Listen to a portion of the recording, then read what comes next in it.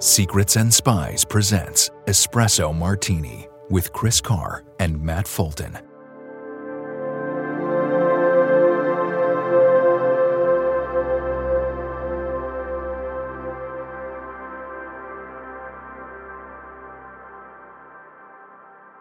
Hello, everyone, and welcome back to Espresso Martini. Chris, how are you? Yeah, I'm good, thank you, Matt. How you doing? I'm good. I'm hanging in there. I'm a little sleepy here. It's still kind of early for this way, but yeah. Well, it's kind of late here. Yeah. Well, it's not that late, but I'm still a bit sleepy as well today. But there we go. It's just these sort of autumn hours coming in. I know.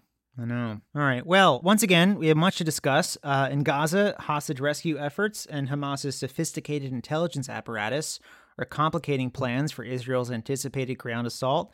Meanwhile, ATACMS missiles have finally arrived in Ukraine with explosive results on the battlefield. Michael Weiss and the crew at Bellingcat published another deep dive on Russian sabotage operations in Europe, and Donald Trump plans to withdraw the U.S. from NATO if re-elected next year. Get your antacids and Tylenol handy because today's episode is another fun one. On Extra Shot, our bonus show for Patreon subscribers directly following this show, we're talking about how survivors of traumatic events process their experiences through storytelling, how misinformation runs rampant on Elon Musk's X, formerly known as Twitter, how a surprisingly high number of celebrities once served as spies, and we offer our thoughts on Errol Morris's new John le Carré documentary. As always, to access Extra Shot, you'll first need to be a Patreon subscriber, and you can do so by going to patreon.com/secrets and spies. Depending on the subscription level you choose, you'll receive a set of Secrets and Spies coasters or a coffee cup. By subscribing, you'll be directly supporting this podcast, and for that, we shall be eternally grateful. Thanks in advance for your support, and a huge thank you to existing subscribers. Your generosity helps keep this podcast going.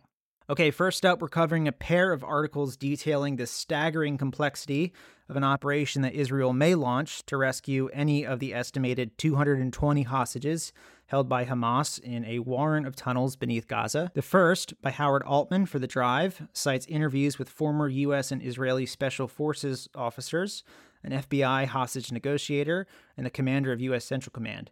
The second is an op-ed in the New York Times by Dr. Gershon Baskin, who helped negotiate the 2011 release of an Israeli soldier kidnapped by Hamas. Here are some key points from the articles, and then, Chris, I'll hand it over to you. Hostage rescue operations are complex and require detailed planning, intelligence, speed, and surprise. Gathering actionable intelligence is crucial, but the current situation in Gaza, which is an active war zone, makes it challenging to gather information. The lack of surprise in operations is a significant problem, and surprise is a key factor in combat success. Each building and location, such as tunnels where hostages might be held, presents unique challenges, and Hamas can be creative in thwarting rescue attempts. One of the most protected places in Gaza, and I didn't really know this, I hadn't heard this before. Oh, the hospital. Yeah. One of the most protected places in Gaza is the Dar el-Shifa hospital, under which is believed to be a Hamas command and control center where some hostages may be held. The IDF is using various sources of intelligence to plan rescues, including open-source information and SIGINT. Cutting off essential services like fuel, electricity, and water is meant to put pressure on Hamas, which may lead to negotiations for the release of hostages, as we've seen through Qatar. U.S. Special Operations Forces have not participated on the ground in a hostage rescue mission with Israelis before, but are likely currently involved assisting the IDF in an advisory role with intelligence gathering and planning.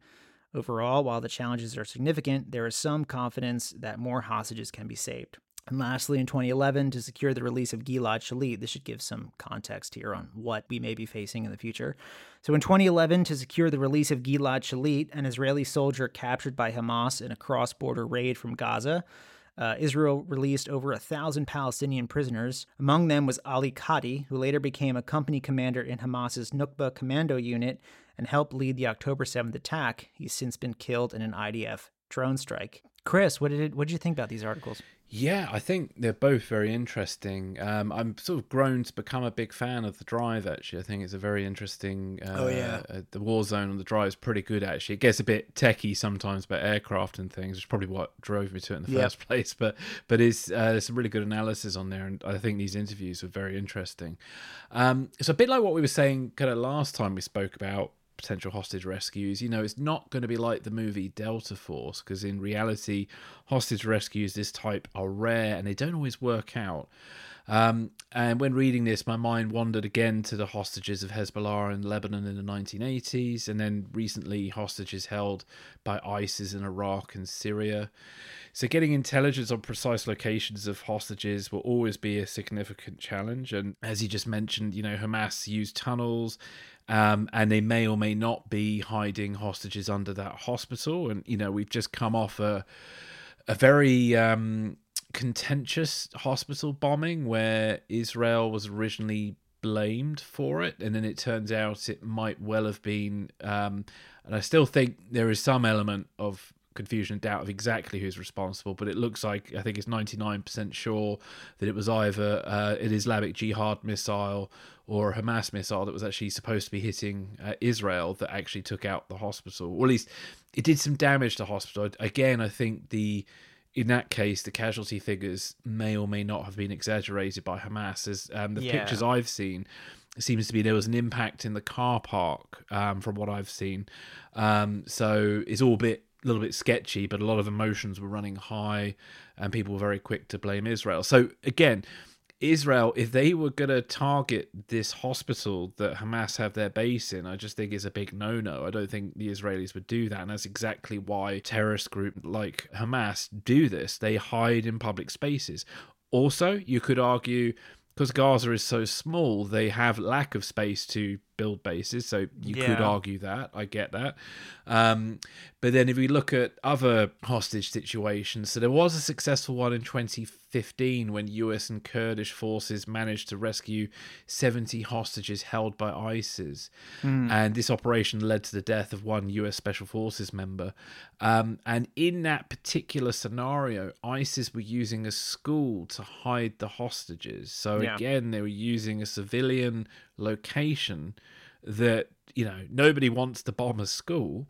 I don't think anybody in their right mind would bomb a school, and that's exactly why, again, terrorist groups use this. So people need to be aware of these things. Hostage rescues can work out, but they're very rare. And obviously with that particular operation in northern Iraq, it had Kurdish forces who were local to that area who knew things. You also have the very famous Israeli raid on Entebbe, which was when Israeli forces rescued hostages from a hijacked plane that was flown to Uganda, and there's 2 movies about that if you haven't heard of that before. Netanyahu's brother was killed in that raid. He was, was. He was one of the leaders of the... I don't know if he was the leader of Sayeret Matkal, which is like Israel's Delta Force, or SAS. I'm not sure if he was I think it's Yoni Netanyahu was his name. I'm not sure if he was a leader of the unit, but he was a high-ranking officer in the unit, and he was killed in that raid, Yeah. So again, bearing that in mind for Benjamin Netanyahu, there's a personal connection right there. Yeah. And that's the thing with such a small country like Israel, because everybody does military service and stuff, the entire country feels things in a way that maybe in America and Britain we wouldn't. We definitely don't have such a close, at least in the UK, we don't have quite such a close, tight connection to the military in the way Israel does. But in saying that, I have had a lot of friends who went into the army and stuff, and one in particular did get blown up, but he luckily survived it. And he's actually gone on to do very positive things from that terrible experience. But that's going off on a tangent there slightly. So with the hostages, again, logistically speaking, there's a lot of issues. Locating the hostages, dealing with the armed Hamas fighters who are going to be holding the hostages, then getting the hostages out of the tunnel and to the surface, and then the extraction of 100 plus hostages. In fact, I heard in the BBC today, it's 220 hostages that are held at the moment. It's 220 hostages, we believe. They released 4 of them, all women. I think at least two were dual U.S. citizens. I'm not sure about the other 2. 138 of them hold foreign passports. Up to 30 are children. Wow. So there we go. How do you get 220 people out of somewhere? It's not easy. And the thing is, I was looking at the helicopters Israel have, and they've only got Black Hawks, which hold 14 people, or the larger CH-53 that only holds 24 people. Yeah. And the thing about the CH-53 is a huge helicopter. Where the hell are you going to land that thing? Or multiple versions. You could use a Chinook, which holds 55 people, or the more maneuverable Osprey, but again, that only holds 24 people. And then with those helicopters, helicopters in this scenario, you would need protective cover for them. So that would mean Apache gunships, fighter jets. And I just, this is a helicopter rescue. If they could get them out by boat, there's another option. If you can get them out by motor vehicle, which again is a bit risky, I think they would pick an aircraft because it's quick, get them out. But there's so many logistics involved in a hostage rescue that 220 people who also could definitely be spread across different locations. They're not all being held in like one hall somewhere. They're going to be spread out, and half of them could just be immediately executed when the other half have been rescued. There's all sorts of horrible things and scenarios that could come into place. So the only thing I do see is some sort of negotiation needing to take place, which is what that Gerson Baskin article talked a little bit about. But then with this negotiation, so with the Gilad Shalit case, he was one soldier. They had to release 1,000 Hamas prisoners for one soldier. So for 220, what are they gonna ask for? And is that a cost Israel can afford to pay, especially after it's been revealed that one of the 1,000 Hamas prisoners led this raid in Israel that started all this? Yeah. So there's so many factors here that I feel so sorry for those people who are in captivity right now as we speak. I've been literally, over the last couple of weeks, when I'm wandering around, if I see a kid, immediately my mind either thinks of a child who's been beheaded, one of the children as a hostage, or then, a child killed in one of the Israeli airstrikes against the Palestinians in Gaza. And it's just, every time I see a kid, it makes my mind go to one of those three scenarios. And all of them are horrible. You just do not ever want to get caught by a terrorist group, people. I was thinking of that Leonardo DiCaprio film, is it Body of Lies, where I think early on in the film they're saying, rules of the day, we do not get caught alive, And I kind of feel like with a terrorist situation, you don't really want to get caught alive. You either want to kill them or get killed. You don't want to end up being held hostage for many years. And then find you get murdered at the end of the dreadful experience, Gilad Shalit was held for 5 years. Crazy. So this could go on for years, couldn't it? This could go on for a decade or more. I mean, the Terry Waite thing went on for a good, I think, 7 or 10 years, didn't it? Yeah. Yeah, that went off. So I remember that as a kid in the 80s. I just knew the name. I didn't really understand the situation, but Terry Waite's name would come up on the BBC News quite often. And I just knew he was this man being held in captivity somewhere far away. And then I think he was released somewhere in the early 90s. I vaguely remember all this. And that went on for a very long time. And there were even other hostages who took years to negotiate for as well. And some never came back. So, yeah. I mean, I've thought for a while, frankly, that unless you negotiate a release of a hostage or multiple hostages, I don't think you're going to get these people out by force. Looking at this situation and so I looked at a couple other big hostage crises to sort of compare the scale of it and the complexity, right? So we already mentioned the Entebbe raid in Uganda. Yeah. That was in 1976. That was 106 hostages, right? Yeah. The Beslan school siege, which was in Dagestan or Ingushetia. It was in the Caucasus region of Russia. That was in 2004. That was 1,100 hostages, over 700 children. 314 of them were killed in the operation to rescue them. There's a Moscow theater crisis. That was in 2002. It was 900. 130 were killed. Mind you, the last two that I mentioned were in Russia, and the Russian sort of domestic internal security forces are kind of notorious in their tactics for just gassing whole buildings indiscriminately of who's in. Well, that was the theater. That was a theater thing. Yeah. So that's sort of a bit of a unique circumstance, but I think something to keep in mind of maybe Entebbe is a little bit different, but I mean, also these crises weren't unfolding in the middle of an active war zone. While an invasion and hundreds of airstrikes are sort of barreling down on the most densely populated strip of real estate in the world, that's like a quarter to a third the size of Los Angeles. I mean, in Moscow, the Russians It was in the middle of Moscow. Russians controlled the airspace, they controlled the ground, they controlled everything going on outside that theater. That's not true with the IDF going into Gaza. I mean, their capabilities are substantial, but I mean, you just don't have the degree of control over the area of operations that you would in sort of any other kind of classic terrorist-driven hostage situation. I don't know. I can't think of another crisis like this that is more complex. I think it's a near impossible task to get them out by force.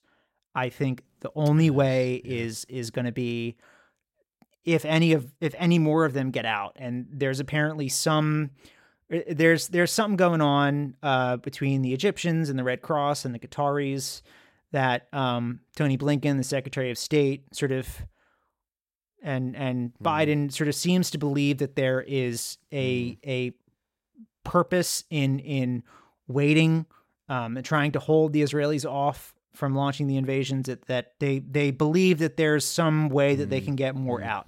How many that is, I don't know. They're being very mum about it, understandably, as they probably should be.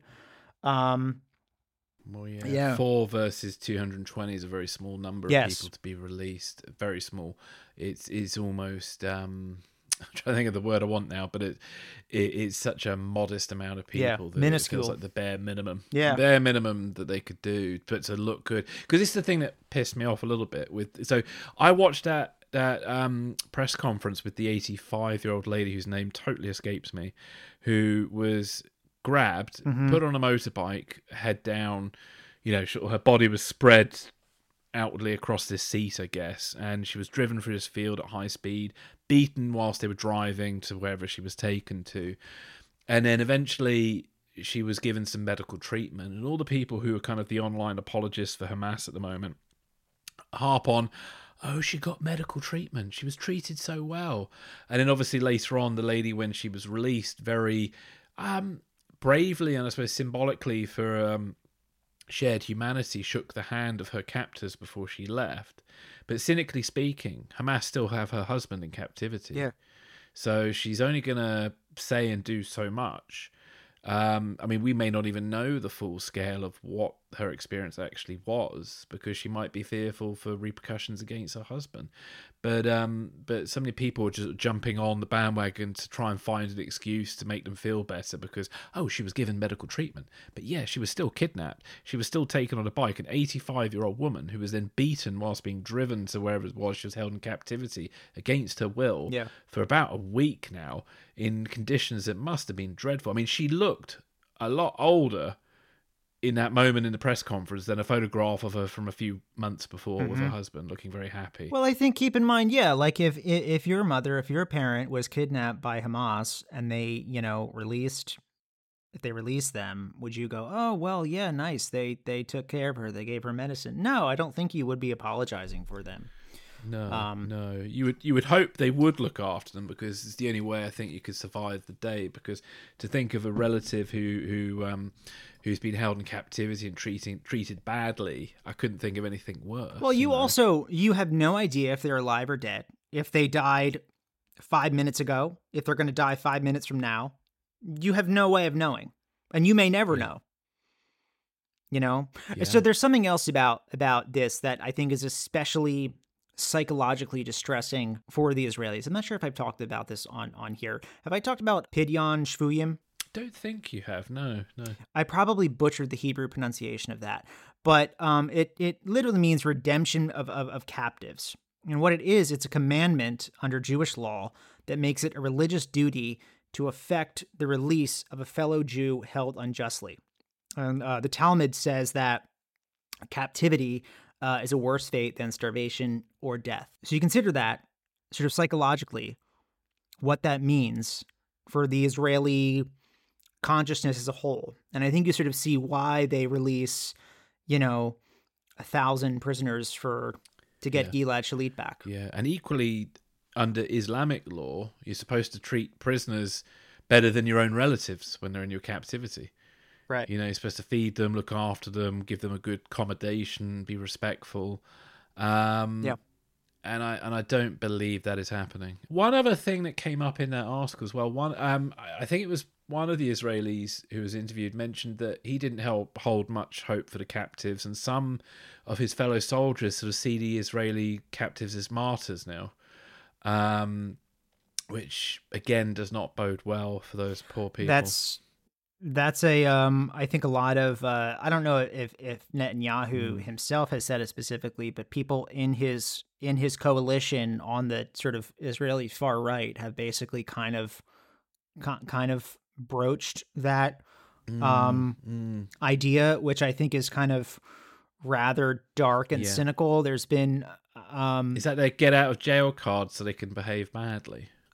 Is that what is that what that is? Maybe. Yeah. But I mean, so there's been a lot of tension, I think, internally in Israel, with a lot of the families of these hostages have been quite outspoken in their criticism of Netanyahu, who, I mean, right up there next to Hamas, I think, frankly, is holds the second responsibility for this. Yeah. Netanyahu's government's been appalling, and I just want to reiterate that many Israelis, quite a large proportion of Israelis, disagree with Netanyahu. 4 out of 5. Yeah, and it's like 80%. And again, online in the commentary, kind of people treat Israel as this sort of weird homogenous bloc that agrees with everything Netanyahu or any extremist in the Israeli government believes, and the Israeli military. And it's not that simple. Quite those protests that only just recently stopped against Netanyahu, quite a few of those people in those protests end up being victims of Hamas. So, and the majority of Israelis want to get rid of Netanyahu and have been very unhappy with his rule. And and the problem about wars, they either solidify a president's power or they destroy it. And I could sort of see it going both ways for Netanyahu at the moment. I mean, it's a bit like with George Bush. It kind of solidified his power when 9/11 happened and stuff, because at the beginning he was sort of seen as already a bit of a feckless president at the early days of his presidency, and then 9/11 happened and he became a war president. And then this sort of, you can't question active US policy because there are American lives at stake kind of thing set in for many years. And I think that got him through to his second term. And so there's a similar thing that could happen Netanyahu in time, where, you know, things keep happening and you don't want to disrupt leadership during a time of severe crisis. And he might just carry on. I don't know. That's an important point there. And I distinctly remember hearing, I mean, I was what, 14 during this election. So, I mean, I wasn't, fully cooked yet, but I remember it. People saying during the 2004 election, you don't change horses mid-race, which is basically like, we're in Iraq, we're fighting the global war on terror. We can't change presidents now because, we're sort of already in the middle of it, right? That was sort of an argument that the Bush campaign and his supporters kind of used. I mean, I think that's sort of certainly possible here, maybe. I mean, especially with Netanyahu's current coalition, which has been kind of very anti-democratic and authoritarian, curious at best. That said, I mean, I don't know how he comes back from this. I mean, once sort of like the invasion is done, and maybe even before then. I mean, he was kind of toast even before this, with all the sort of domestic judicial reforms and stuff that they had going on. Yeah. I don't know how he survives this. He shouldn't survive, but he could, and that's the longer he stays in office, the more likely he'll survive. Yeah. I think, but we will see. But yeah, I don't know. I still think of those poor hostages are out there right now. It's just, I could not think of anything worse. I wish I had the words to make it sort of somehow feel better, but yeah. So, yeah, I remember watching this segment on CNN. I think it was last week. I'm pretty sure it was Jake Tapper. But he was in Tel Aviv, and he was interviewing the family members of a little boy. He's like small. Who was kidnapped by Hamas, being held hostage in Gaza right now. and they were saying how this kid wears glasses, and without his glasses, he's like basically like blind, like can't function without his glasses. And when he was kidnapped by Hamas, he didn't get to take his glasses. So they're saying, this kid down in this tunnel somewhere, like alone, without his glasses, can't see. Jesus. Yeah. Yeah. It's horrible. It's dreadful. And do you know what? To add to that dreadfulness, one of those kids who's 12 years old, it's his birthday today. Oh yeah. Yeah. I saw that. They mentioned that on CNN too. Yeah, I mean it's this sort of, what's really kind of shocked me about this conflict is just the stunning scale of inhumanity of it, and by that I mean what Hamas did. Yep. And this sort of casual anti-Semitism that has sort of exploded all over the place. Yeah. Which is really disturbing, and also the sort of essentially indiscriminate bombing of some parts of Gaza. Yeah. And the Palestinians who are suffering there without food and water and electricity and medicine. I mean, that's what's really, and then you hear individual stories like that kid without his glasses, the kid whose birthday is today, and it really kind of puts it all, you kind of zoom in on an individual life lost in this whole thing. Well, this is it. It's very easy and dangerous for these wars to become mathematics, and I remember the dreadful term collateral damage was invented some point during the Iraq War. At least I believe it was invented then. I certainly don't remember it being in the popular lexicon until that. And civilian casualties need to be avoided as much as one can, and and I'm not quite sure what the cards are for Israel to respond in different ways.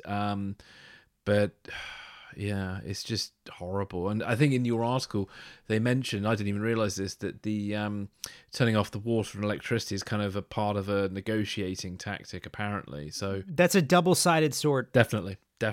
Yeah. Like I get that sort of tactical advantage that you're trying to assert over Hamas, but there's 2 million other people in there. Well, the problem is with this bombing the bejesus out of somewhere, how many new sort of terrorists does that create for tomorrow? How many more people are going to be inspired by this? It's, especially that hospital bombing, the reaction to it last week before the information came out. My goodness, as I think you were saying, it did feel like, I don't know, it just felt like this is it. The Middle East is now on fire and God knows what's going to happen. So for listeners, Chris and I were talking about that before we started recording. That I was texting with Philip Smythe, who I had on the other week, that night that the hospital thing happened, and I thought it was very scary. I thought it was all going to go down. Well, this is it, and this is the problem. Israel very much uses superior force and overreacts to these situations, and Israel has every right to pursue justice for what happened in this terrorist attack on the 7th of October, and they do need to find a way to bring the individuals responsible to justice in some way, or to remove them, or take them off the battlefield, to use the CIA parlance. And we'll probably talk about that in a minute. And because they can't just let it lie. I don't think anybody would be able to do that, and if anybody thinks that that's the option, are insane. You can't just let people get away with bad behavior like that all the time, and I was being very polite about it. So I'm not quite sure totally what the options are, but I just feel like at the same time, Israel always has this PR problem every time they react to the situations that Hamas started in this situation on the 7th of October. And no matter what they do, they're always going to be in the wrong in some way or another. And this is what Tom Parker calls the terrorist trap. So, we were talking about this the other week, where a terrorist will do something and they will keep successively doing worse and worse things to get the authority who they're fighting against to overreact in such a way where they lose their moral authority. And that's the thing. I think one of the horrific realities of this dreadful reaction to Israel and the 7th of October attack is that Israel's lost a lot of a moral authority over the years for various reasons.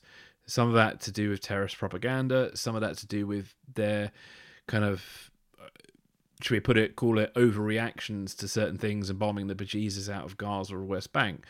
I don't know what better options there were, but I certainly don't think bombing the heck out of places and having mass civilian casualties is going to inspire change in a positive way. So something, I don't know, I wish I knew what the answer was, because I'd have the Nobel Peace Prize and go out and deal with it, but I don't,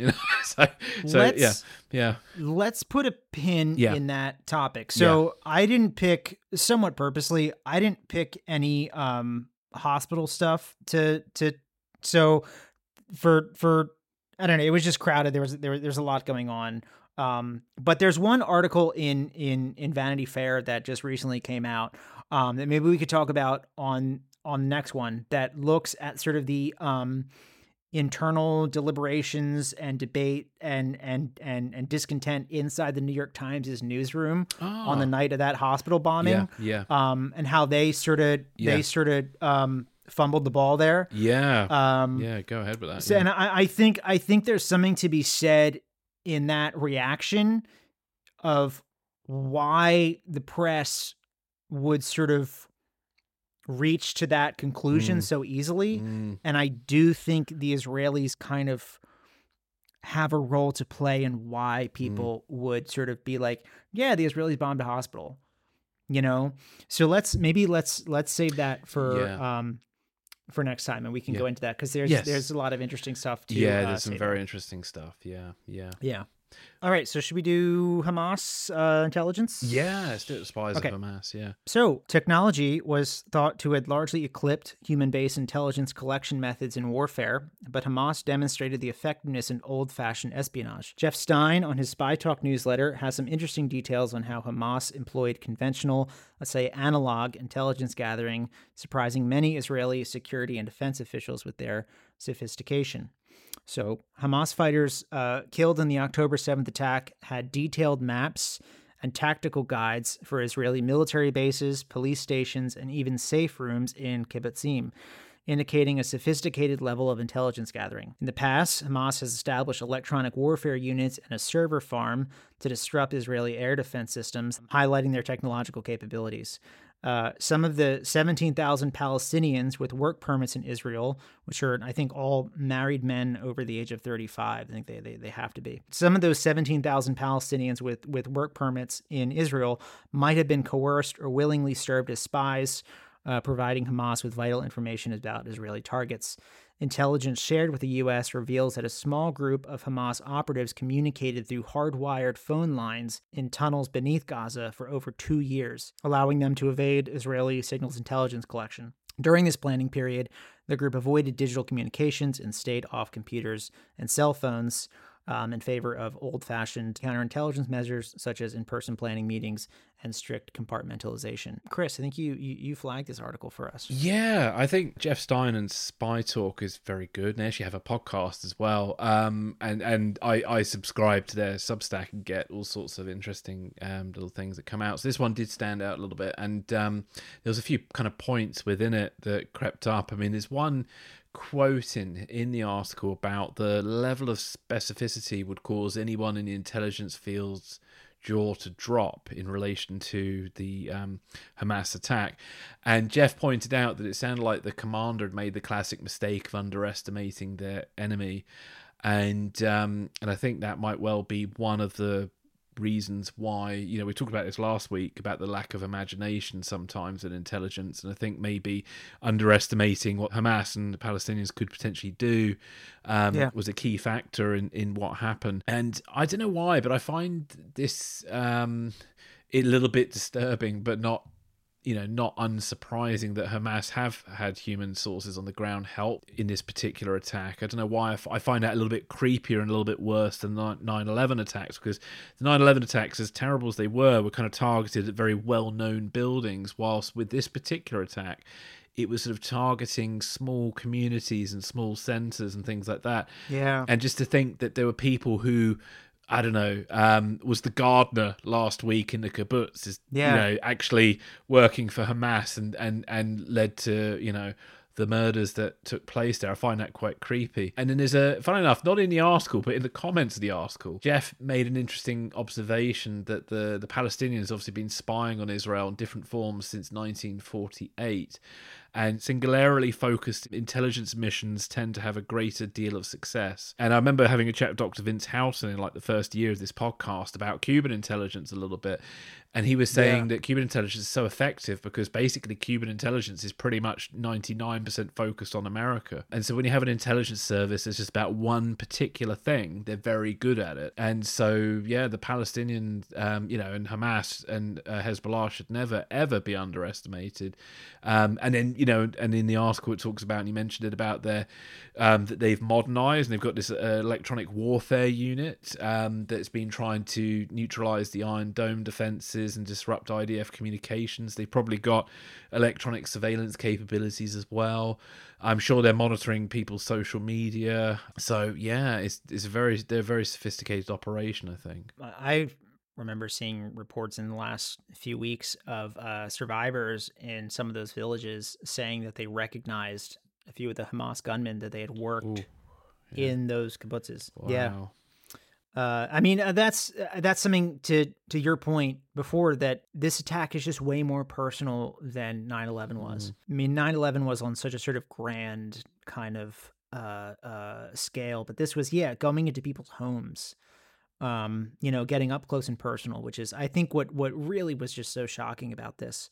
But yeah, I mean, I think frankly, there's sort of a tendency of a lot of sort of people in the West to sort of say that, to look at these groups like Hamas or Hezbollah or some of the other Iranian backed groups and say like, oh yeah, Hamas is ISIS, which basically means, they're savages, they're monsters, they're basically like just cardboard kind of cartoon villains. And frankly, I think I get their point, but I mean, speaking as someone who's sort of studied these groups for 15 years now, if that, close to 20 probably, I think we underestimate these groups at our peril.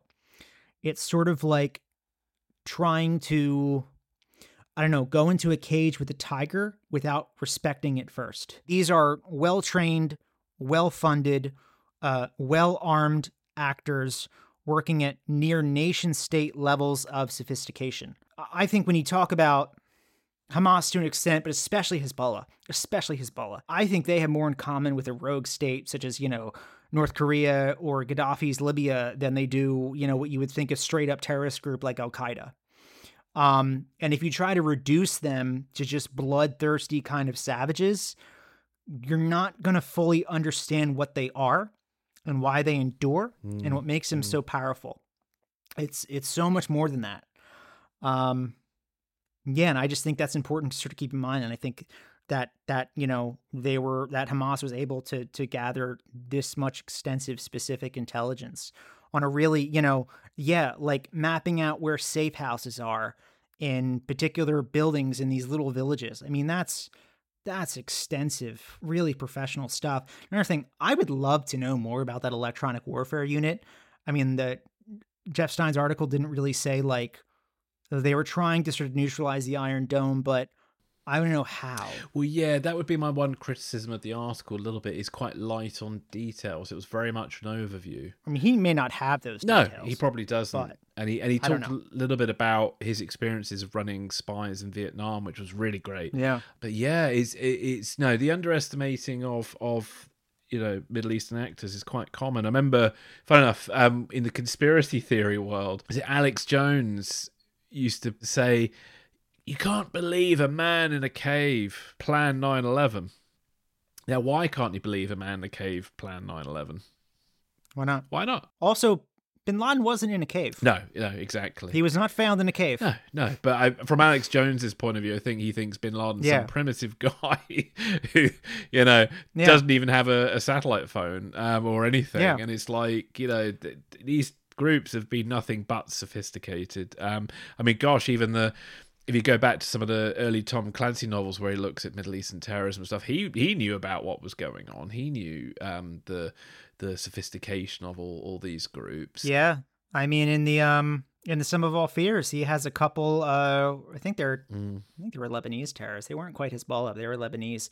Yeah, they sort of reverse engineer a hydrogen bomb. Yeah. From one that they dug out of the Golan Desert. And and the senior leadership of like all these terrorist groups tend to be all PhD holding people and stuff like that. Bin Laden, I think, was an engineer, wasn't he? His deputy was a doctor, and they consulted architects to figure out where the best part of the Twin Towers was to strike and things like that. They considered all those things. So, just because somebody's from the Middle East, you should never think that they are stupid or lesser than you. It's a really bad mentality. And I think maybe, I don't know whether that's the case in Israel and Israel's senior leadership, but one could say if there is this sort of far-right government that's been in power in Israel for a while, you could believe that then there are some far-right sort of Israelis in the senior positions, the military, who may well think in terms like that, but obviously I can't verify that. But just speculating very widely there. It's like when Trump was in power, he positioned certain people into positions of authority who, quite frankly, were not up for the job, and I'm sure Netanyahu may well have done the same thing. Yeah, a couple more interesting points that I had here. So the Hamas's sort of internal phone and data network inside Gaza, that was new to me. I mean, I knew. Oh, yes. I'm not surprised by it. Yeah. Hezbollah is known to have a huge internal telecommunications network that's sort of spread all throughout Lebanon. It's actually featured a bit in Active Measures. But it makes sense to me then that Hamas would also have one. I mean, they're both sort of backed and sponsored by the Islamic Revolutionary Guard Corps, and so why wouldn't they just build one for Hamas?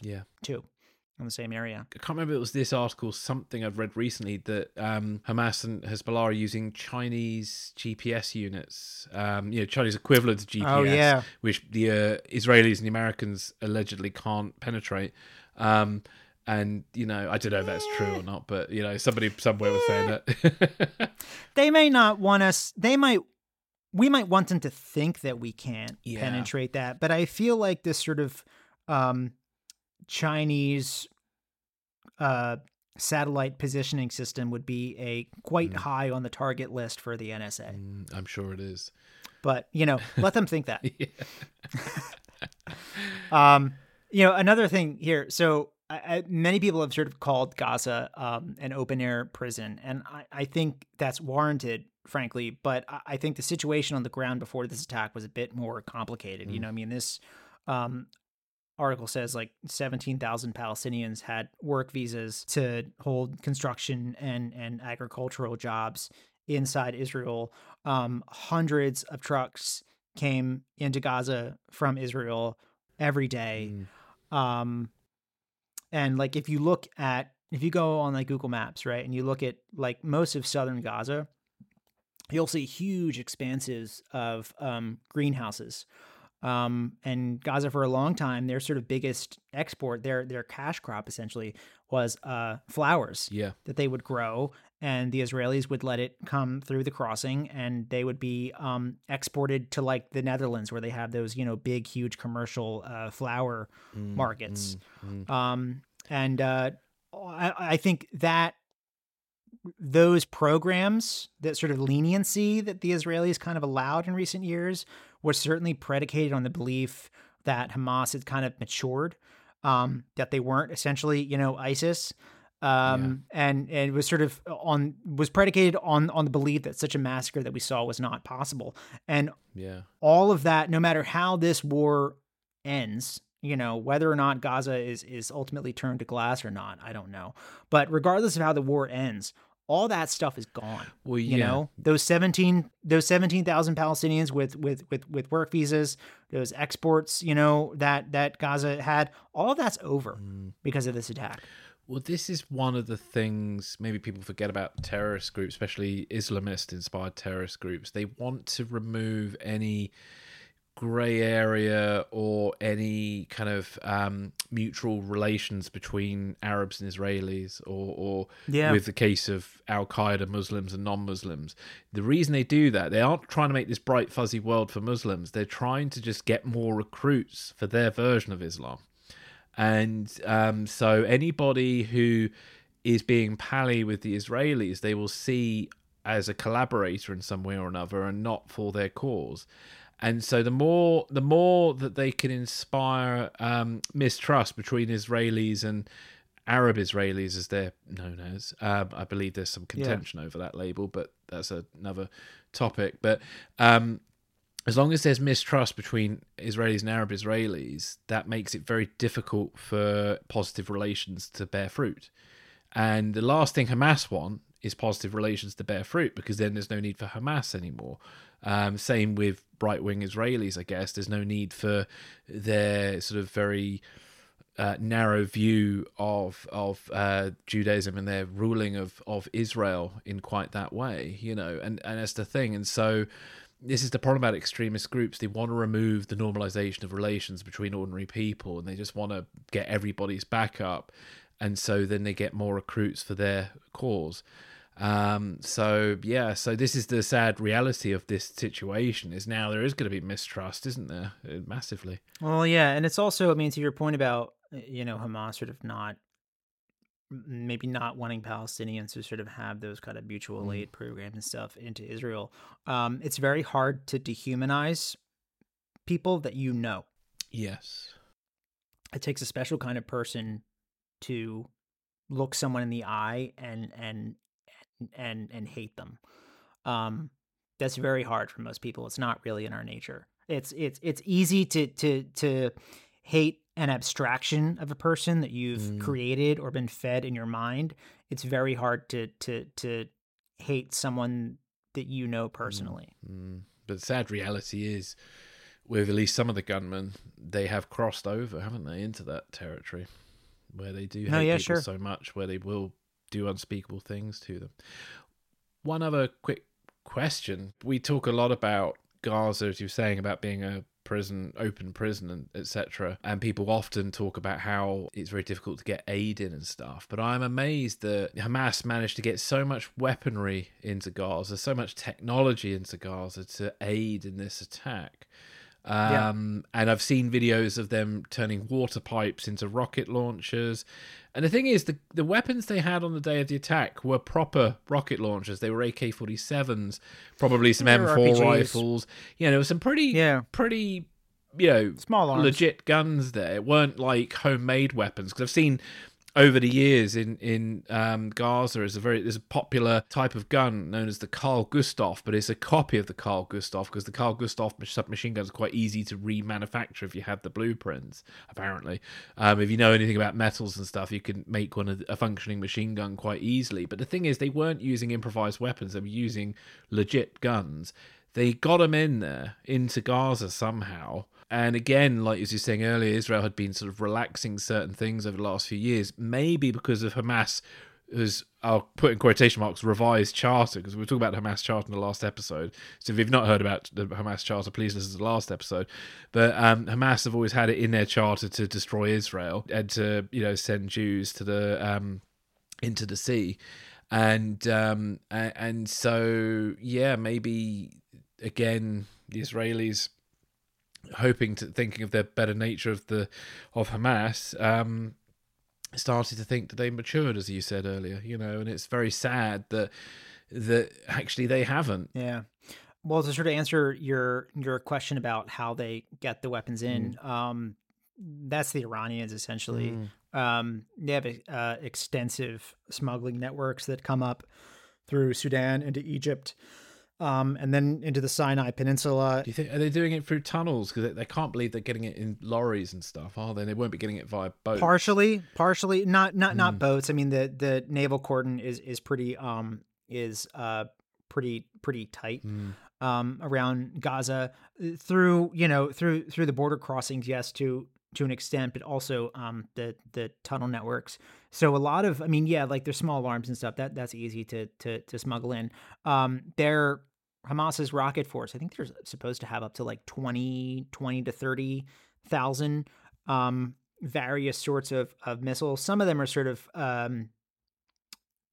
domestically produced themselves, like you said, through like water pipes and stuff.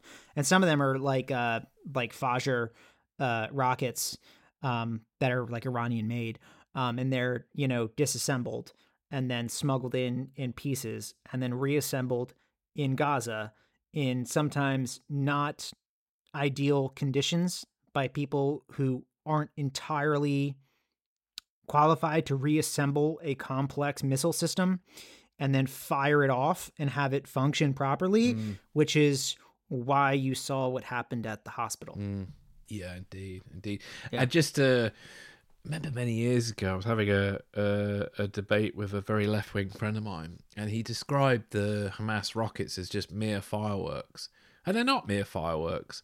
These are proper rockets that kill people. And yeah. Yeah, it's not all little fireworks. I mean, they have some stuff that's quite serious. I mean, the Iron Dome has sort of reduced that to being like a nuisance.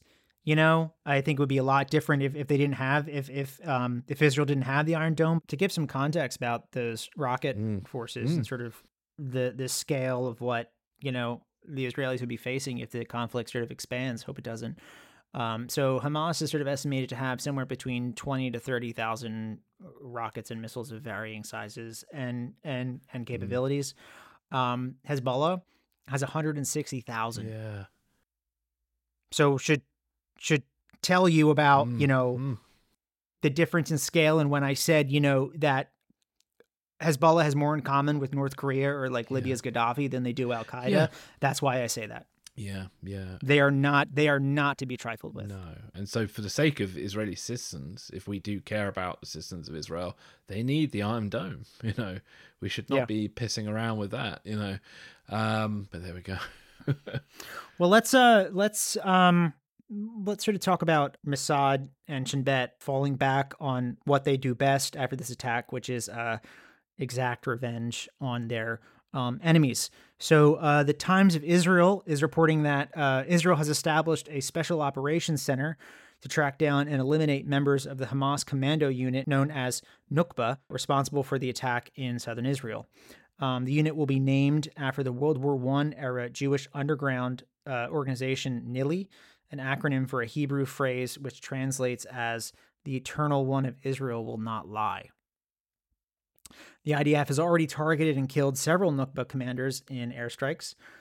Israel is currently focusing on two top targets: Hamas military commander Mohammed Diaf and political leader Yahya Sinwar, with Israel warning that every Hamas member faces death. Diaf and Sinwar have taken refuge in a network of tunnels in Gaza to evade Israeli airstrikes, and they are now considered Israel's top priorities. Yahya Sinwar, a founding member of Hamas, was elected as the leader of the organization in Gaza in 2017 and is a prominent figure in the group's history. Mohammed Diaf, the head of Hamas's military wing, the Izz ad-Din al-Qassam brigades, has remained elusive and is known for his involvement in various attacks and his survival through multiple assassination attempts. Experts believe that while eliminating Sinwar and Diaf would weaken Hamas, it may not completely crush the organization, which remains Israel's declared aim. Chris, what do you think about this? Well, yeah, it's not surprising, is it, that they're going to be doing this? So obviously, I thought of Operation Wrath of God, which we talked about last time as well, which was the Israeli... Have that in my notes too. Yeah, that's the Israeli response to the Munich Olympics 1972. And typically Mossad would have operatives armed with 22 caliber silenced Berettas or a carefully placed bomb. And they would target people who were either directly connected to the Munich Olympic attack or people who were kind of at the planning side of it, and they were fairly successful in getting quite a few people, but they did also kill a lot of innocent people too through mistakes in identity, and it also led to a lot of restrictions on Mossad officers operating in Europe. And I think only maybe in the last 20 years has potentially some of that legacy got a bit better, because obviously we saw about close relations between Italy and Mossad officers not long ago. And so I think when you start sending out the assassins, it's a slippery slope. But in my personal opinion, there are some cases, I believe, that a carefully planned assassination could save lives. But navigating the morality of such an act is very complicated. 9 times out of 10, it's more likely to bite you in the arse in some way. And, and in many respects, short of arresting the perpetrators behind the 7th of October attack, this is probably, sadly, the next best option. And depending on how surgical the Israeli forces can get, it may be the best way to avoid civilian casualties. I know the CIA have kind of, over the last sort of maybe 5 or 10 years, got drone strikes down to a fine art now, because they've got this new modified Hellfire which doesn't have an explosive in it, called the R9X, and it has these massive blades that come out, and so when it gets near the target, the blades come out and it literally just chops the person in half, and the force of the missile. What happened to Zawahiri? Exactly. Yeah. Bin Laden's deputy on his balcony in Kabul. Yeah, exactly. And so, as horrific as that is, killing Ayman al-Zawahiri is probably a positive, because he was the head of Al-Qaeda, Yeah. And Al-Qaeda has been in a, it's very, because the drone program is incredibly controversial. So it's not, because obviously the drone program has led to an awful lot of civilian casualties. So don't mistake my earlier comment for me thinking that they are kind of without casualty. Drones are pretty awful, but this modified Hellfire missile has certainly reduced the level of civilian deaths versus a Hellfire missile that is loaded with explosives. And so in the right circumstances where, they can use that might be a choice the Israelis might go for. So it's and then I was also thinking of the Mossad killing of Hamas chief's weapon buyer, is Mahoud al-Mabawi in Dubai. I hope I got his name right there. Do you remember that one? Where the Israeli guy in the hotel. Exactly, yeah. The guy at the hotel they had bad passports or something. That's it. You had the Mossad hit squad that had about 26 people involved in this operation to kill one man. Big op. Yeah, and they all got, all the key people were caught in the hotel's CCTV. Obviously, they're wearing various disguises and things, but they were soon exposed and their faces in the international media everywhere. And if you Google this particular assassination, you can see all the faces of the Israeli people involved. So I doubt they'll be able to travel to Europe freely or anything like that. They basically targeted this Hamas guy in Dubai, and they broke into his hotel room, gave him a muscle relaxant so he was paralyzed, and then they electrocuted him and then suffocated him, which honestly probably not the way to go. Yeah, it's not the nicest way to go at all. I think a 22 caliber bullet to the head quickly would be much nicer than being electrocuted and then suffocated. So it's definitely, with assassinations, I think if one's going to do it, I think the only ethical thing, because we're already throwing ethics out the window quite a bit by assassinating people, but I think the only next step is to make sure it's quick and relatively painless. But that's just, I got a feeling Mossad's going to get creative with some of these people. Oh, yeah. They're going to get fucking medieval on them. Yeah. I can understand them wanting to do that. I don't condone that, by the way, because a lot of people were very brutally murdered in that attack. But there we go. Just telling you what they're probably going to do. Yeah, exactly. Yeah. One thing though, about talking about us Americans and assassinations. Don't call it an assassination. It's a lethal finding. Very important. This message brought to you by the Central Intelligence Agency Office of General Counsel. Oh, is that what they call it now? Yeah. How funny. It's a lethal finding. Yeah, I mean, so I think you're a bit more bearish on this strategy than I am. I mean, I think this is truly the environment, the type of operations in which Israeli intelligence thrives. They have an incredibly long memory and they will find you. I'm thinking about Operation Garibaldi in 1960, kidnapping Adolf Eichmann, architect of the Holocaust in Buenos Aires, dragging him back to Israel to stand trial. Operation Wrath of God that we talked about, in response to the Munich Olympic massacre in 1972. The assassinations of numerous nuclear scientists over the decades working for Iran, Iraq, Egypt, and Syria. The assassination of Imad Mughniya, Hezbollah's military chief of staff in Damascus in 2008. Compared to a full ground invasion of Gaza, I think this is probably the most appropriate way to handle retribution for the attacks. Yeah. I think they should, and they will eventually hunt down and eliminate every single last Hamas gunman who crossed that fence, every leader who ordered and planned the attack, every financier and logistician who facilitated it. I think anyone and everyone who touched this op must die. I think it's kind of the only way for Israeli intelligence to regain their honor after missing this attack. Unfortunately, it's just a very slippery slope. I mean, ideally, from a human rights perspective, that every mission should have the option to try and arrest people, but that's not really going to happen in the Gaza Strip, is it? No. I mean, look, I think you'll also start seeing Hamas operatives, leaders who even outside of Gaza start turning up dead.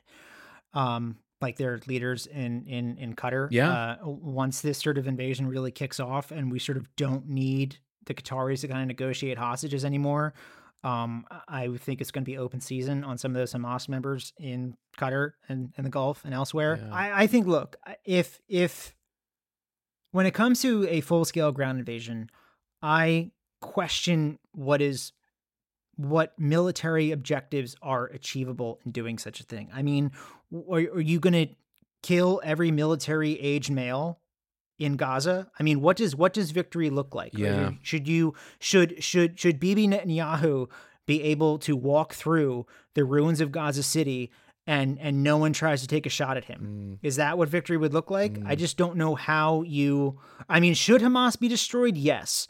But is it feasible to do given the costs that it would take Israel to achieve that?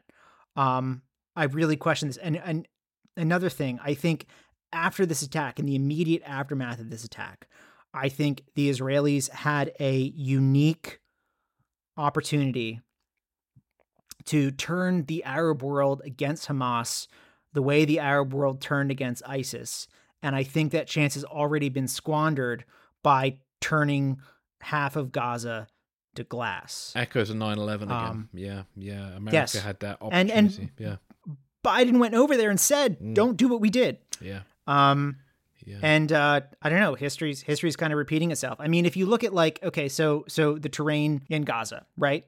You can't send Merkava tanks and armored personnel carriers into that kind of urban terrain in Gaza. They're going to get bogged down. They're going to lose their infantry support. There's going to be Molotov cocktails and IEDs and people coming around corners with RPGs. They're going to get slaughtered. What you would have to do first is you would have to basically flatten the entire city and then send the tanks in to clean up what's left. That's what you're looking at in this invasion. And that's what you're going to have to do to achieve the objectives that they're saying. And I don't know that those objectives are achievable at the cost they would warrant. When you could do it a lot quieter behind closed doors and take your time and slowly, one by one, get your list together, anyone who touched this op, and just go down the list and start crossing off names. Yeah. Well, one controversial thought I've had for a little while, I wonder if Hamas has been watching Ukraine's success against Russia. I'm sure. Who were seen as a superior force, who've lost a lot of tanks and stuff using very low-key tactics, a drone dropping a grenade on a tank.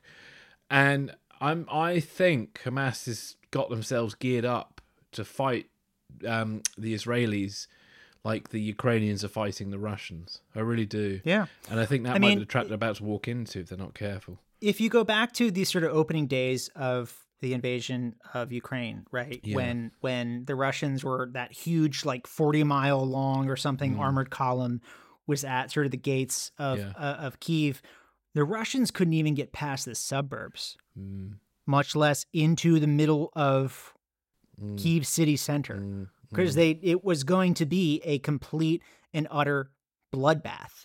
Yeah. And that's no different for the Israelis. No. And I just think warfare's changed a lot in the last 18 months. Maybe I'm wrong there. Not a warfare historian, but certainly it feels like warfare's changed a lot since the Ukraine wars happened. And I don't get the impression that the Israelis have really studied properly what's going on, considering, especially in Ukraine, it's like Iranian drones being used and stuff like that against the Ukrainians. You would have thought that Mossad or someone should go out there and study what's going on, because there are going to be consequences at some point down the line. Well, you know what's interesting? I think before this attack, and when Putin came out and was sort of like, go Hamas, the Israelis, at least Netanyahu's government, were sort of hedging their bets between the two. You know, they were never really all that openly supportive of the Ukrainians. I mean, I think the Ukrainians asked for a bunch of Israeli weapon systems, and the Israelis were like, no. Because they sort of wanted to keep that kind of close-ish relationship with the Russians, and that totally blew up in their faces. Yeah. Zooming out on the map, we're going to leave the Middle East behind for now and return to another ongoing bloody conflict that hasn't slowed down a wink, even though much of the West has been distracted the last few weeks. Better late than never, the White House has signed off on providing ATACMS to Ukraine, which sat right at the top of President Zelensky's shopping list. A New York Times article by David Sanger breaks down the details. So here we go. Ukrainian forces launched attacks on 2 key Russian air bases using American-made ATACMS long-range missiles. President Biden approved the covert delivery of these missiles, marking a shift in U.S. policy as Biden was previously concerned about escalating the conflict with Russia. The White House reversed its stance on providing the weapons after similar long-range missiles were supplied by Britain and France without significant Russian reaction. ATACMS, which stands for Army Tactical Missile System, that's creative, can be used by Ukraine to strike up to 100 miles into Russian-occupied territory, causing damage to runways, helicopters, an ammunition depot, and more. The U.S. delivered about 20 of these missiles in secret to Ukraine and are a version of ATACMS that utilize cluster munitions. Their use in conflicts is banned by an international agreement that the U.S. has not signed, and I believe the U.S. gave these specific the specific type of cluster munition warhead because we've sort of decided that we couldn't see us using that kind of munitions ourselves in any conflict anytime soon, so we give it to the Ukrainians. And there's a apparent shortage of the other kind that America needs to hold on to. Yeah, just the regular sort of singular high explosive warheads that we need for probably for the Chinese someday. Coming to a podcast near you soon. Yeah. God, not now. Can we got to settle some other stuff before we do that. Yeah. I can't do it all. All right. Germany may be pressed to donate its Taurus missile systems now. Ukraine has pledged not to fire the American ATACMS into Russian territory, a pledge it has also made for the use of British and French systems. The strikes on the air bases were reported by Russian military bloggers who described them as a major setback for the Russian military. Up to 1,300 Russian troops may have been killed in the strikes, marking one of Russia's deadliest days of the war. Chris, what do you got? Well, what have I got about this? So, number one, it took me a while to work out how to pronounce this, ATACMS. Until I read the article, because I was like, oh, that's how you pronounce it. Because I was like looking at this acronym thinking, how on earth do you pronounce this acronym? So ATACMS makes sense. And as you mentioned, it's these cluster munitions, the one they've got. With all the controversy around cluster munitions, we did talk about it a while back. And in particular with these cluster munitions, if they don't work, there are plans for a proper cleanup after the fact. So, and again, that they're targeting military targets. They're not just targeting civilian areas of cluster munitions, which is where, understandably people get concerned because children can pick these things up and blow themselves up. And the cluster munition can be quite effective against its target because obviously it's spreading a lot of explosives over a small area. So, in fact, these might be the perfect weapon for Ukraine. And it just makes the environment more difficult for Russia to operate in. They've already pulled a large bulk of the Black Sea fleet out of the main base in occupied Crimea, not particularly because of these missiles, but just because of the success of drone strikes and other missile strikes against Russian forces. So the harder you make it for Russia to be able to operate in Ukraine, the more likely it is that Russia will either have to stop what they're doing or it will lead to a defeat of Russia. We will see. And I think, in my view, has changed a little bit in the last sort of few months. I actually think that basically, I think Ukraine needs to win the war before the American elections. I really do. Because if they don't, I think they might be fucked. And, quite frankly, I think they might be. If Trump or some Trumpian type Republican gets in, we could be seeing the end of NATO. We could see all sorts of aid pulled away from Ukraine because sadly, a lot of the Republican Party are either very sympathetic to Russia because Russia presents itself as the savior of the white Christian world. That's how Russia presents itself. And there's a few Republicans who buy into that nonsense. And they're very anti-Ukraine. And I think that really we need to give everything Ukraine needs now to win this war before 2024 election. So they've been asking for this weapon for some time, and I think, as I mentioned before on a previous podcast, the problem about all these delays with the weapons we've been giving Ukraine is it gives Russia time to come up with countermeasures to all these weapons. So finally they've got it. And I think I think Ukraine will use it as responsibly as they can. I don't think could be wrong, but I don't honestly believe you'll be seeing attacks against sort of Russia itself with these weapons. But they will be trying to get back their territory, or at least they're also going to try and remove the superior air power that Russia still have over Ukrainian forces, because the problem is at the moment their land forces, because Russia have superior air power, that provides protective cover for Russians' land forces. It makes it very hard for Ukrainian forces to move forward. So the more the Ukrainians can do to remove that air superiority, the more the Ukrainian conventional forces can move forward and actually win this war. So, if they're able to bomb Russian air bases in occupied territory, then this is great news for the Ukrainians. I mean, I think ultimately it's better late than never. Yeah. That said, I think they're right to give them to the Ukrainians, but I do think that Washington's concerns about escalation, if Ukraine uses these missiles to strike deep inside Russia, was warranted. Yes, I mean, I think it's fair to be cautious when you're going to jab a stick into the eye of a country that's sitting on an arsenal of 6,000 nuclear warheads. It'd be irresponsible not to be cautious. Yeah, it's just prudent to let's think about this and decide if this is something that we really want to do. That said, I do think there ultimately is a troubling pattern of the White House saying no, and then eventually giving it to them anyway, whether that's tanks or F-16s or what have you, HIMARS back in the day. I do think, hopefully, to your point, I think this will. I hope it will ultimately break the sort of stalemate the Ukraine has found themselves in.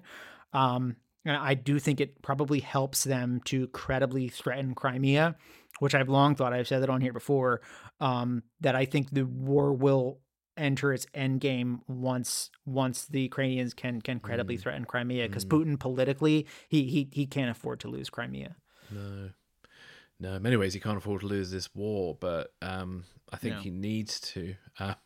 And it's an interesting thing. It was in an article not long ago. If the war were to stop tomorrow, it would take Russia about 5 years to rebuild its forces. It's not a long time. Yeah, and so if you have a weakened NATO, what's stopping Russia from moving on to other Eastern Bloc countries or former Eastern Bloc countries?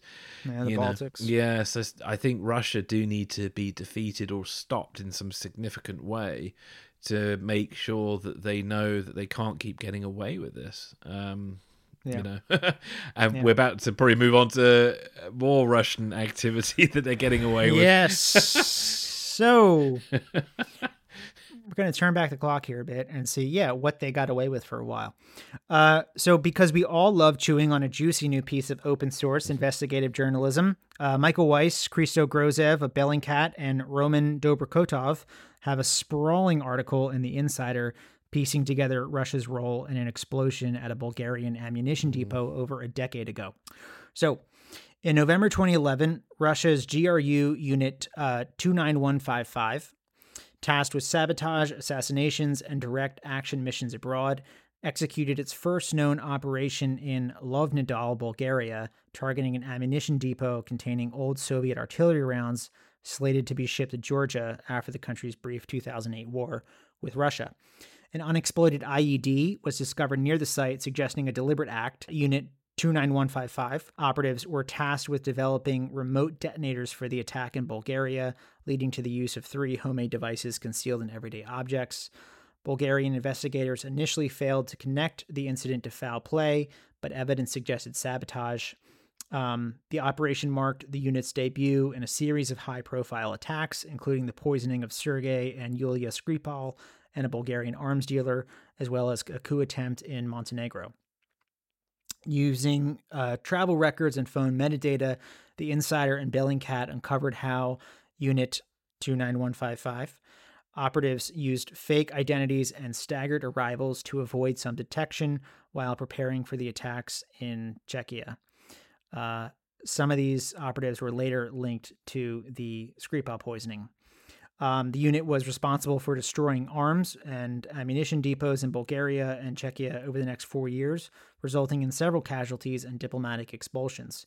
General Andrei Averyanov, then the unit's commander, was recently appointed deputy director of the GRU, overseeing military and hybrid operations in Africa, East Asia, and the Middle East, and has become a trusted figure in Putin's inner circle, inheriting a substantial portion of the late Yevgeny Prigozhin's business empire. Averyanov and his subordinates have been involved in various covert activities, including constructing remote detonators for the Bulgaria bombing.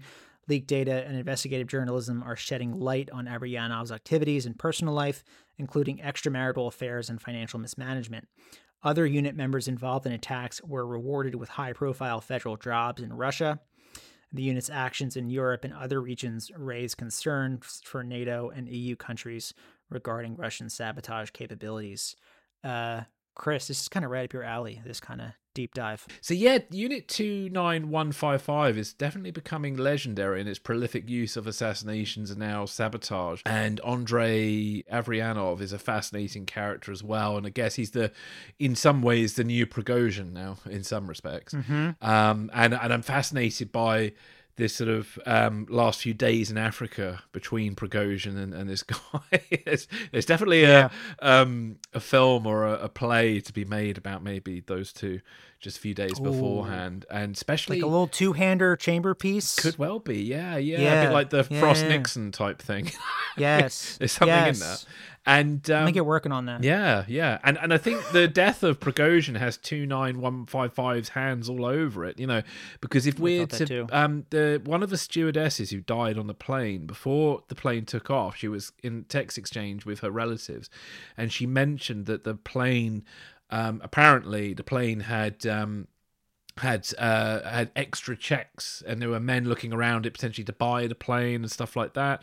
There's something very fishy about all that, and obviously the plane spectacularly falling out of the sky the way it did, and so I reckon 29155 are all over that is my suspicion. And then with these particular attacks, it just shows how brazen this unit is and how the Russian government's attitude is to sanction such operations. With these particular explosions and things, these explosives were placed in a truck that went through the Czech Republic and Bulgaria, bypassing Bratislava, Budapest, Belgrade, and Sofia. And it's a 745-mile trip. And those explosives could have gone off in those munitions truck at any point during that truck's trip. And imagine if that had gone off in a European capital somewhere. First, people would think it's terrorism. But as you do a more forensic analysis and, I don't know, somehow find Unit 29155's fingerprints on it in some way, that would create such the loss of life aside, which would have been quite high, it would create such a diplomatic incident that it just appears that the Russian government don't care. They just don't care. These operations are just so brazen. Well, I think it sort of speaks to the way they sort of got away with this stuff for years. Prodding NATO, a little bit here and there, stepping up, inching up, thinking they can get away with more and more and more. And I think that very much sort of put us into the world that we're in today. That we didn't smack them back years ago when we should have. Death by 1,000 cuts, but yeah. Yes. To another sort of vexing issue for the Russians, I want to read a quote here from the article about General Averyanov's corruption here that I think is pretty illustrative. They are so corrupt. And extremely Russian. Okay. So here's a quote. There is also evidence that he has used the resources of his service for personal purposes, starting with his fondness for Land Rover SUVs, a new one of which Averyanov buys every 3 years and whose average sticker price, upwards of $50,000, exceeds his annual on-paper salary as a GRU officer. Quick note, I've been to the Land Rover factory last year. I filmed in it, and I've seen these things being made. But anyway.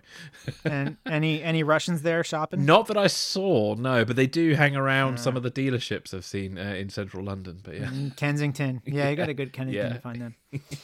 So leaked emails also show he has had multiple simultaneous extramarital affairs with women younger than his 34-year-old daughter, Alexandra. That's gross. Yeah. For whom he threw a Hollywood-style wedding in 2017. One of Averyanov's young former mistresses, whom we'll call Tatiana, told The Insider that the GRU commander plied her with expensive items such as iPads, luxury watches, and presents from his overseas trips, while also housing her in an upscale Moscow apartment near the Kremlin. He spent thousands of dollars each month on Tatiana, just one of his many girlfriends. So this guy gets around. Even outfitting her with a coterie of bodyguards and errand boys, all handpicked by Averyanov from the ranks of Unit 29155. Yeah. I just want to say, this is why Russia has spent nearly 2 years getting its fucking ass kicked in Ukraine. This sort of corruption, the fat, malaise, the rot has been a cancer on their armed forces. No professional military should act this way. China cracked down on this hard, and for this very reason. Because you go to war, and you're all sort of fat, corrupt kleptocrats, and all the money that was supposed to go to modernize and train and build up your armed forces got dumped into your, 20-year-old girlfriend. I know, and her shopping trips and her apartment. Yeah. That's why you're getting your fucking ass kicked in Ukraine. That is why. That's the reason. Yeah. But I think the last thing we want is a Russia that's competent right now. Yes. So have another BMW and what's it, Land Rover. Yeah. Beyond that, I continue to be amazed at how Bellingcat pieces this information together. And I'd love to compare their reporting on this unit with the reporting coming out of the U.S. intelligence community and see how much on par they are with what the IC has. From a chat I had a few years ago, I mean, from my understanding with somebody I spoke to, MI6 are sometimes do end up in a situation where they have to justify themselves because of reporting a Bellingcat in the public domain. I believe it.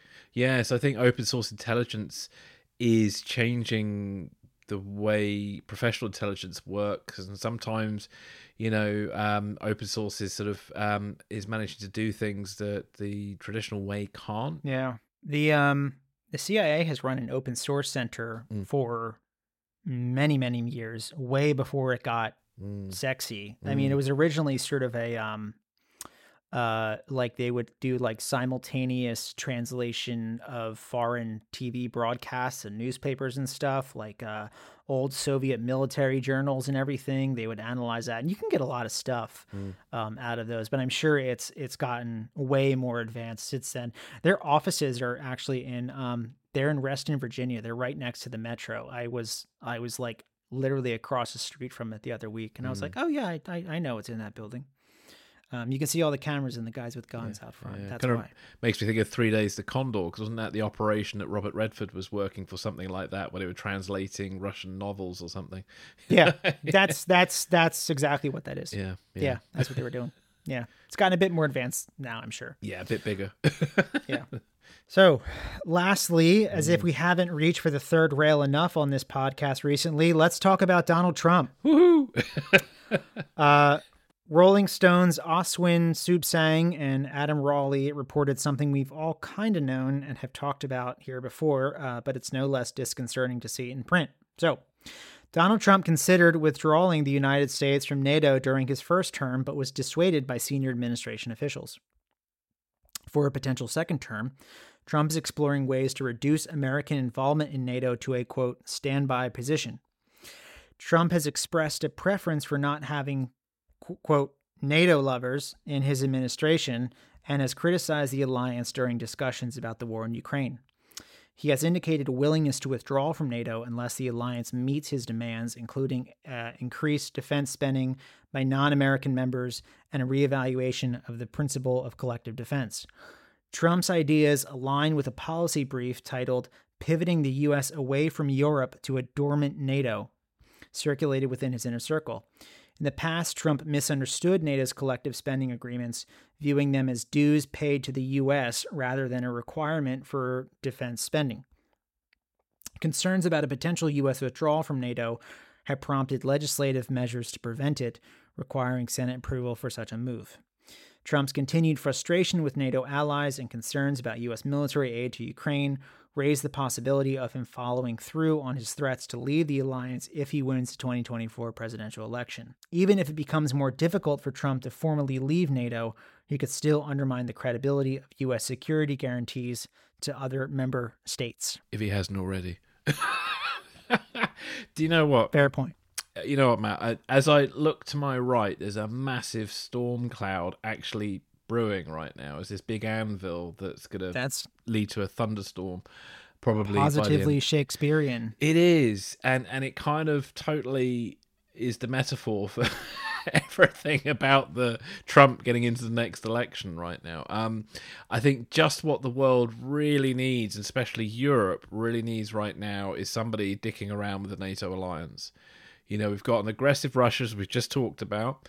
We've got GRU killers bombing and killing people across Europe. And obviously you've got Russia's war in Ukraine. And obviously we've got the crisis in the Middle East that's sort of developing.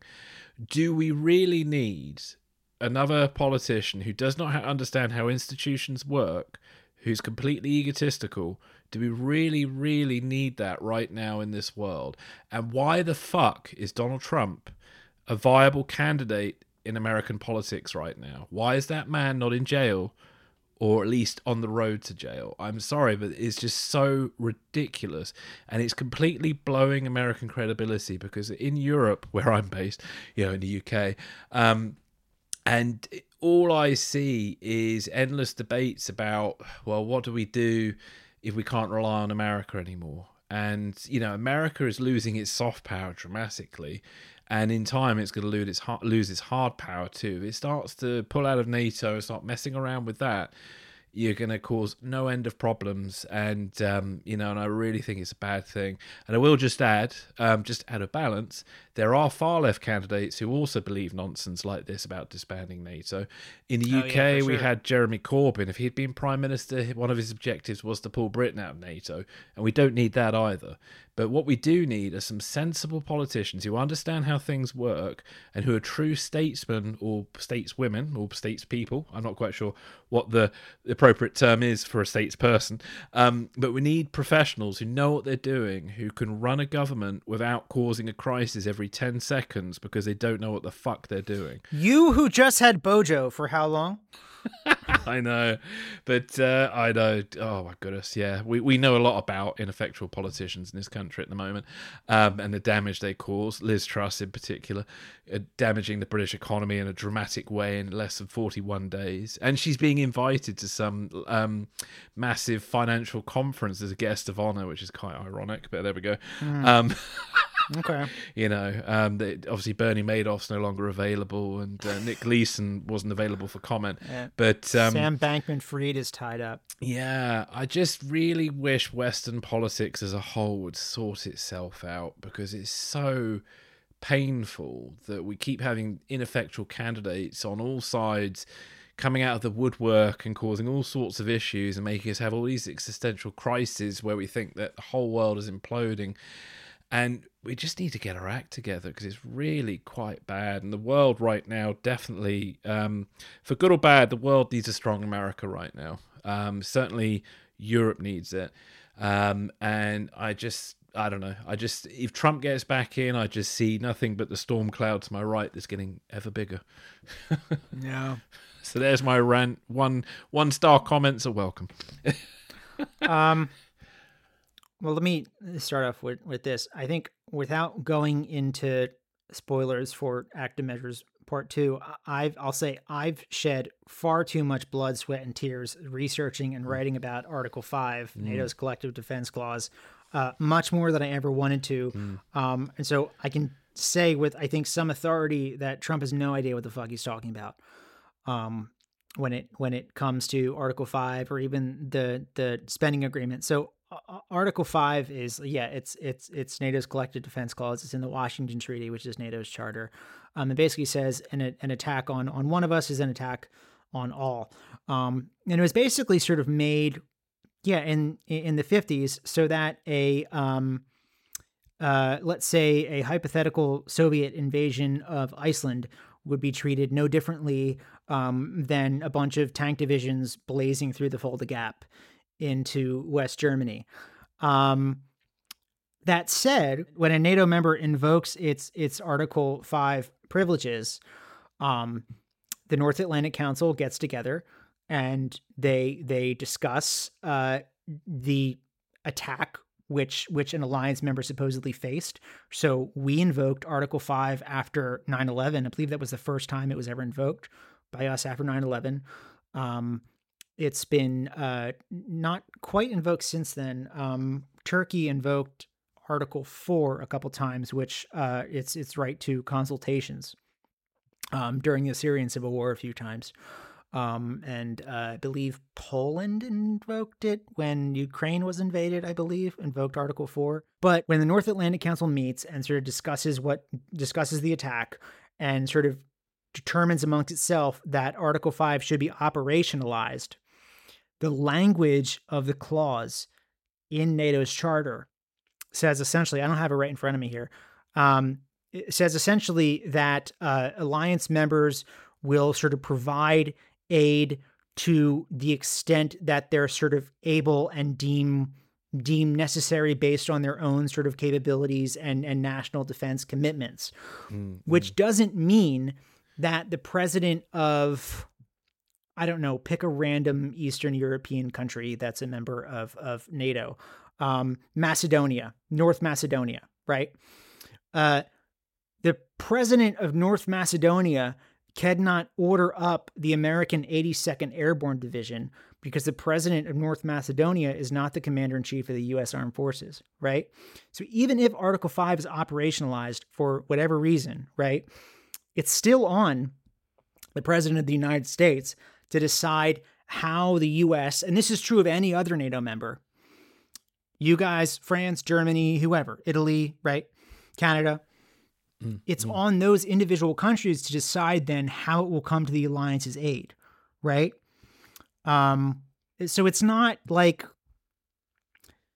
it's not a suicide pact. Let's describe it that way. And as for the defense spending, your NATO members are supposed to spend 2% of their GDP on its defense budget, right? So for us or you guys or France or Germany, that would be that percentage would just mean a lot more than, say, North Macedonia, right? That has a much smaller GDP. It's not what Trump seems to misunderstand. I don't know if this is on purpose or not. It's not like a country club. NATO isn't like a country club membership. You know, like he seems to think that defense spending is like dues that we're being paid, and he thinks that they're not paying enough. That said, I think a lot of European countries, you guys included, if I'm being frank, have not been spending enough on your defense spending. Your militaries have been gutted, and Europe has depended on the American defense umbrella for far too long. And I would love to see you guys beef up your militaries back to sort of a comparable level to sort of where they were in the early 2000s, perhaps. Oh yeah, I agree. And we've had successive governments have gutted the Royal Navy, the Air Force, the Army, and it's getting even worse actually. Because I do some work on the Warships podcast, listening to various episodes of that. You know, the Royal Naval Defence Reviews just been a disaster zone for years, and there's just no political will. There's not a proper adult political understanding about the military anymore in this country.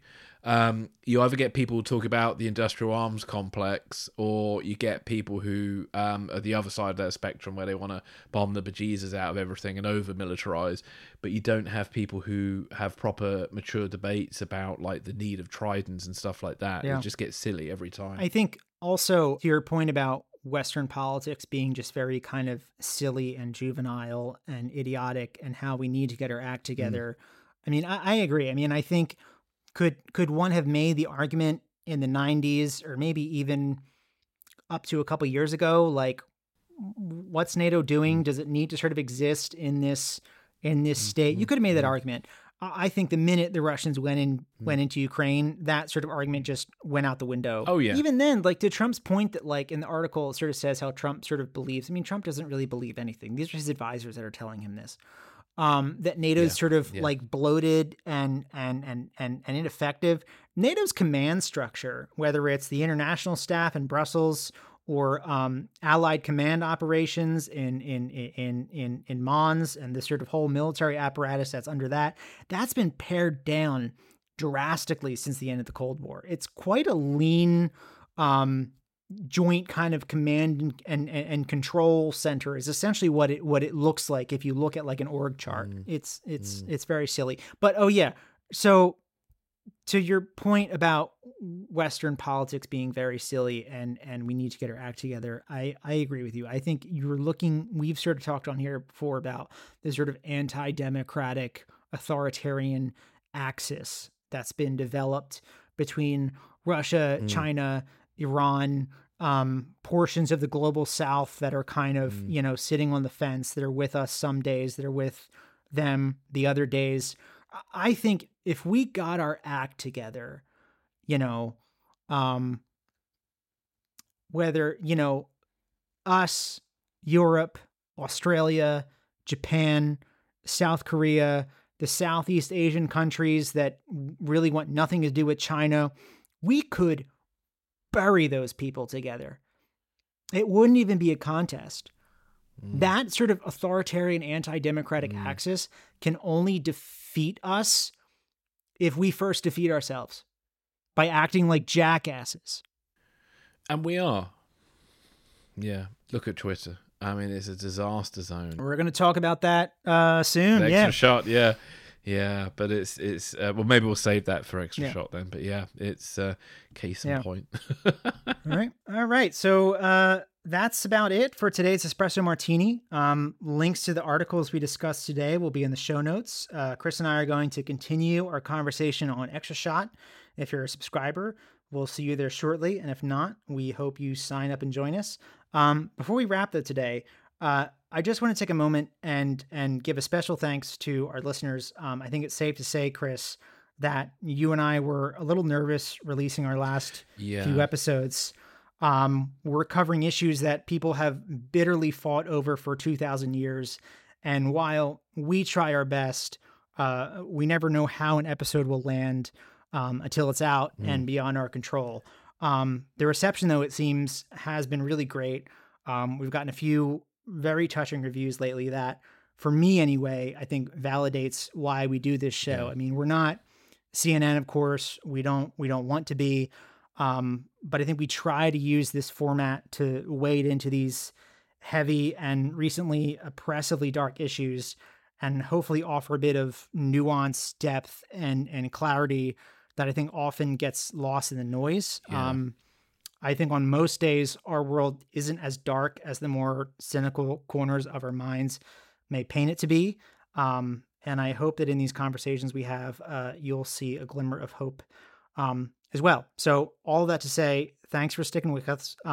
Chris, I don't know if you'd like to add anything to that. Honestly, I don't think I could top that, Matt. No, seriously. Thank you everybody for, listening to us. And obviously, and I just speaking for myself, do find these shows quite therapeutic sometimes, because I'm, trying to understand these things as much as probably you are listening. And just through the process of every couple of weeks of having to select all these stories, look into them and realize certain things, I find it very, very helpful, and I'm just glad that you're finding it helpful too. So thank you for supporting us and sticking with us, and we're gonna we'll do our best to keep on that course. Yep, well said. All right, thank you.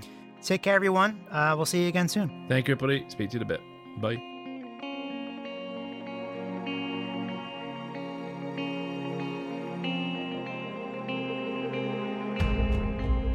Thanks for listening. This is Secrets and Spies.